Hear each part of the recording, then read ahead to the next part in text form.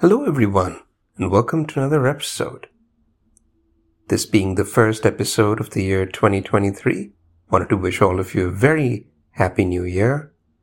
Despite all the times we live in, it's good to be optimistic, at least in the beginning of a new time period, such as the calendar year, and think ahead of how we might make the most of the kind of times we live in, whatever time period you might be hearing this in. The theme of this episode and the theme of the year, I think, might be the word change. Now, the first thing when we hear about change is we reject it, right? We reject the feeling. We reject uncertainty, doubt, not being prepared, not being ready, not knowing necessarily what's going to happen, as the year 2023 is already demonstrating. Now, of course, this podcast is about communication, right? Principally, which we throw in things like leadership and culture, which are inseparable from communication. So how might such a podcast be best prepared to discuss change? Well, the first thing is to figure out how to talk about it. And as always, let's try and figure out what change is, how we can talk about it, and what should we perhaps do about it. Change. On the face of it, all we know when we hear the word change is different, right? Not the same as before. Transition. Going from one thing to another. Perhaps the hardest part of change is giving up whatever was familiar, whatever was the way of doing things before. Imagine for a minute people who used to do all their work on pen and paper, and suddenly now everything is on these brightly lit screens. Things used to be printed out, even after computers came into being. And now everything is online, and you don't even save things on desktops anymore or hard drives. You save most of your work on the so-called cloud, which is just somebody else's hard drive, if we're being very honest with ourselves. Nonetheless, change by its very nature is made difficult because imagine, if you will, trying to cross a bridge, right? And let's say, you can take some confidence that the bridge is sound. It is architecturally sound. And you're standing on one side of the bridge, and you can see in the not too far distant distance, you can see the other side of the bridge. So you know where you are, where you're going, and all you have to do is take a few steps at a time, and within a certain amount of, chronological time, you'll be in the new position, the new place. That's perhaps the most seamless way to think about change, is you can see where you are, okay, metaphorically speaking as well as literally. You can see where you want to be, hopefully, and where you're going to be. And you can see the pathway of transitioning from point A to point B. Now, if you start to break down those components, you start to realize just why change is such a difficult topic for us. For example, let's say you can see all the parts. Starting point, ending point, and method and pathway of transition. Even when everything is visible, and even when the steps are kind of laid out and there's no doubt as to how to cross this bridge, this metaphorical or literal bridge. What if you don't want to cross the bridge? You don't like the other side. The other side is not as nice as where we are currently. It feels like you're giving something up. Now, of course, in time, you may see, grass is maybe a little bit greener in one aspect and maybe not so much greener in other aspects. So in other words, on the whole, you're in similar position. It's just, you give something up on one hand, but you gain another. So the first hurdle, if we recap that, the first hurdle of change is desirability. How desirable and wanted and accepted is the change? And in fact, just to go spiritual on you for a second, Lord Buddha, the god Siddhartha, is said to have said this, that all sadness comes from non-acceptance of reality. So if you do not accept what is happening, you're not going to be too thrilled about it, to put it simply. But at least in this first hypothetical scenario, you know the change, you know the pathway to change, and all that remains is following through on the steps and accepting the outcome. What about iteration number 2?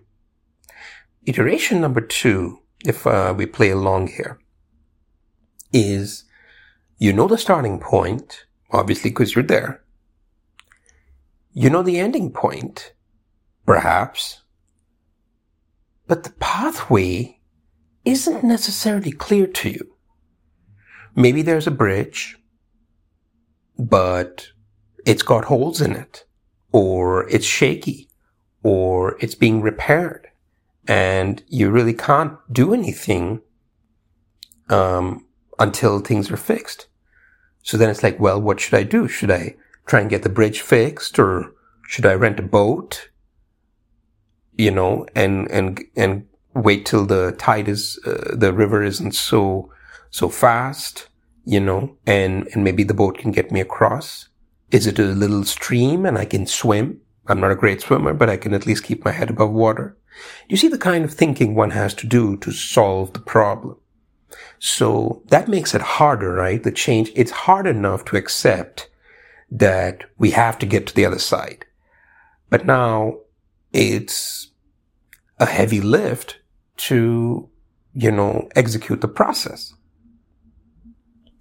So iteration number 1, process is clear. We just have to swallow the bitter pill, accept the bad news, and adapt to the new situation. Iteration number 2 is all of the above, plus the pathway is not straightforward. We need to do some brainstorming, problem solving, creative thinking to get to the other side. So iteration number 3, just for fun, as I'm, having this conversation, is what if all of the above and situation A is on fire, right? Or, there is a pressure of time, let's put it that way.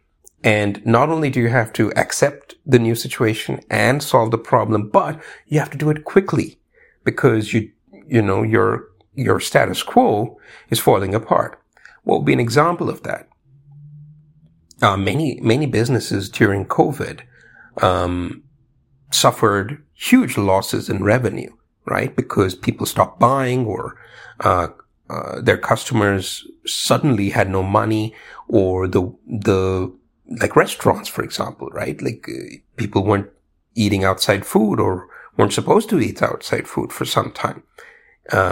Delivery was an option, but not everybody can adapt to that. So it was a massive challenge for a lot of people to adapt from pre-COVID restaurant business to during COVID restaurant business.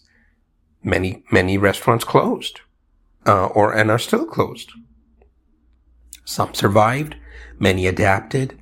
Outdoor seating was fine during the summer, but it wasn't fine during the winter, and so on and so forth. So you can see how pressure of time and circumstances makes the change even harder, right?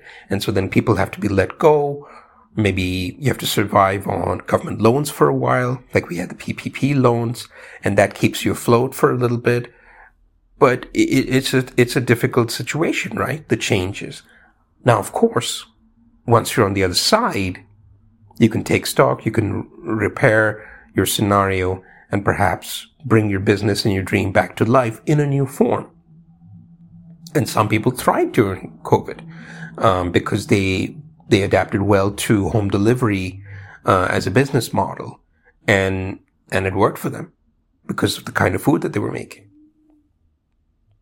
So coming back to it, so the idea about change is acceptance, problem solving, adaptability, and agility, right? Agility, the last piece, because you're being set upon by these pressures such as time and difficulty and urgency and other kinds of complications in your scenario.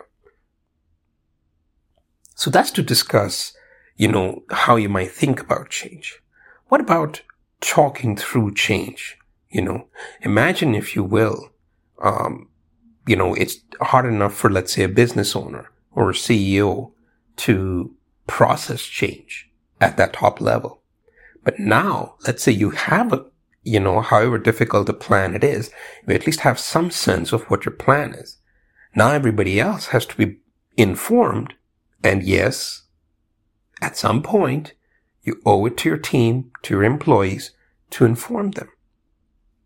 Because they are affected. They are a stakeholder in whatever sacrifices might need to be made. And so talking through change in a smart way, using careful language, but yet transparent. You can tell people the truth without alarming them. Some people use emails. And of course, when you're working from home, that might be a default. Some people might call an all-hands meeting. Perhaps it's over Zoom or some other video conference technology. But the immediacy of the live video or the live speaking gives people a sense of comfort in difficult times. And of course, there has to be an openness of questions. Many a time you might try and preempt the questions and say, I can imagine the following 5 concerns are top of your mind.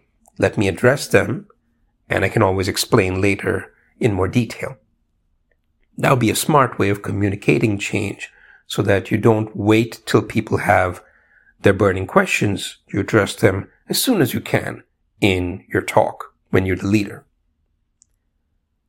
And another aspect of change, so this was thinking about change as a concept, as a problem to be solved, thinking a bit from the leader's hat, and communicating change. So remembering, the same pieces all the way through. You're adapting, you're being transparent and honest, yet trying not to alarm neither yourself, take a deep breath and be focused on the problem rather than on the emotional difficulty necessarily of letting something of the past go. Say, for example, the kind of business you had before the emergency. And of course, then looking towards the future.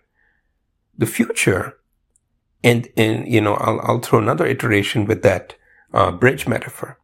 What if this is the hardest kind of change, and everyone will face this at some point? COVID was one such, I would say. What if there's a bridge to be crossed, but the water body, be it a lake, be it a river, whatever, some water body that you're crossing the bridge to get to the other side, you're beset with fog. So you literally cannot see the other side. And unless you know the terrain very well, you don't even know necessarily how many steps it will take to get from one side of the bridge to the other. You don't know if there are other cars coming in the opposite direction or the people walking towards you.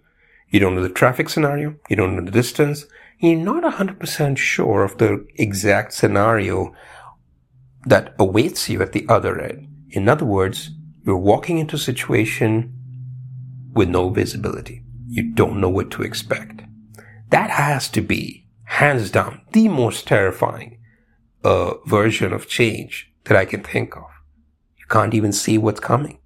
And yet, wouldn't you agree that that's all change?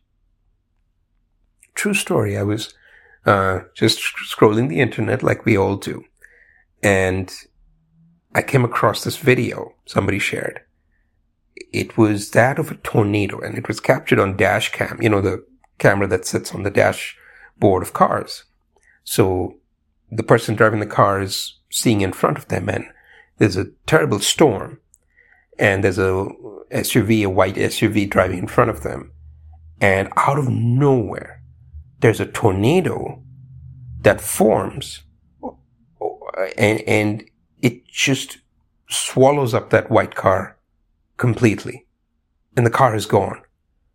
Amazingly, when the tornado is gone, the driver or the passenger and or passengers of that car are on the side of the road, probably injured, but very much alive. Talk about unexpected changes to your living situation, right?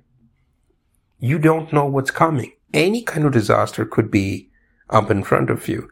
And, the ultimate power might give you a chance to, live to fight another day or not.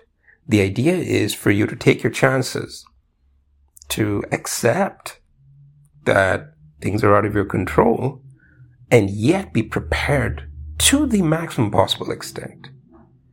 That be it your business, be it anything else, you keep moving forward. That's one of my favorite lines. If you caught it, it's from the movie Rocky Balboa. And in it, playing the character of Rocky, Sylvester Stallone says this amazing, beautiful line.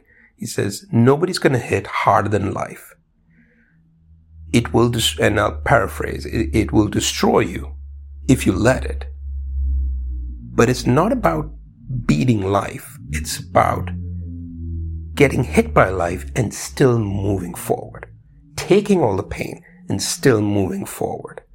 And that's how winning is done. That's how you deal with change. You survive it and you keep moving forward. That's it for today, everybody. I'll see you next week.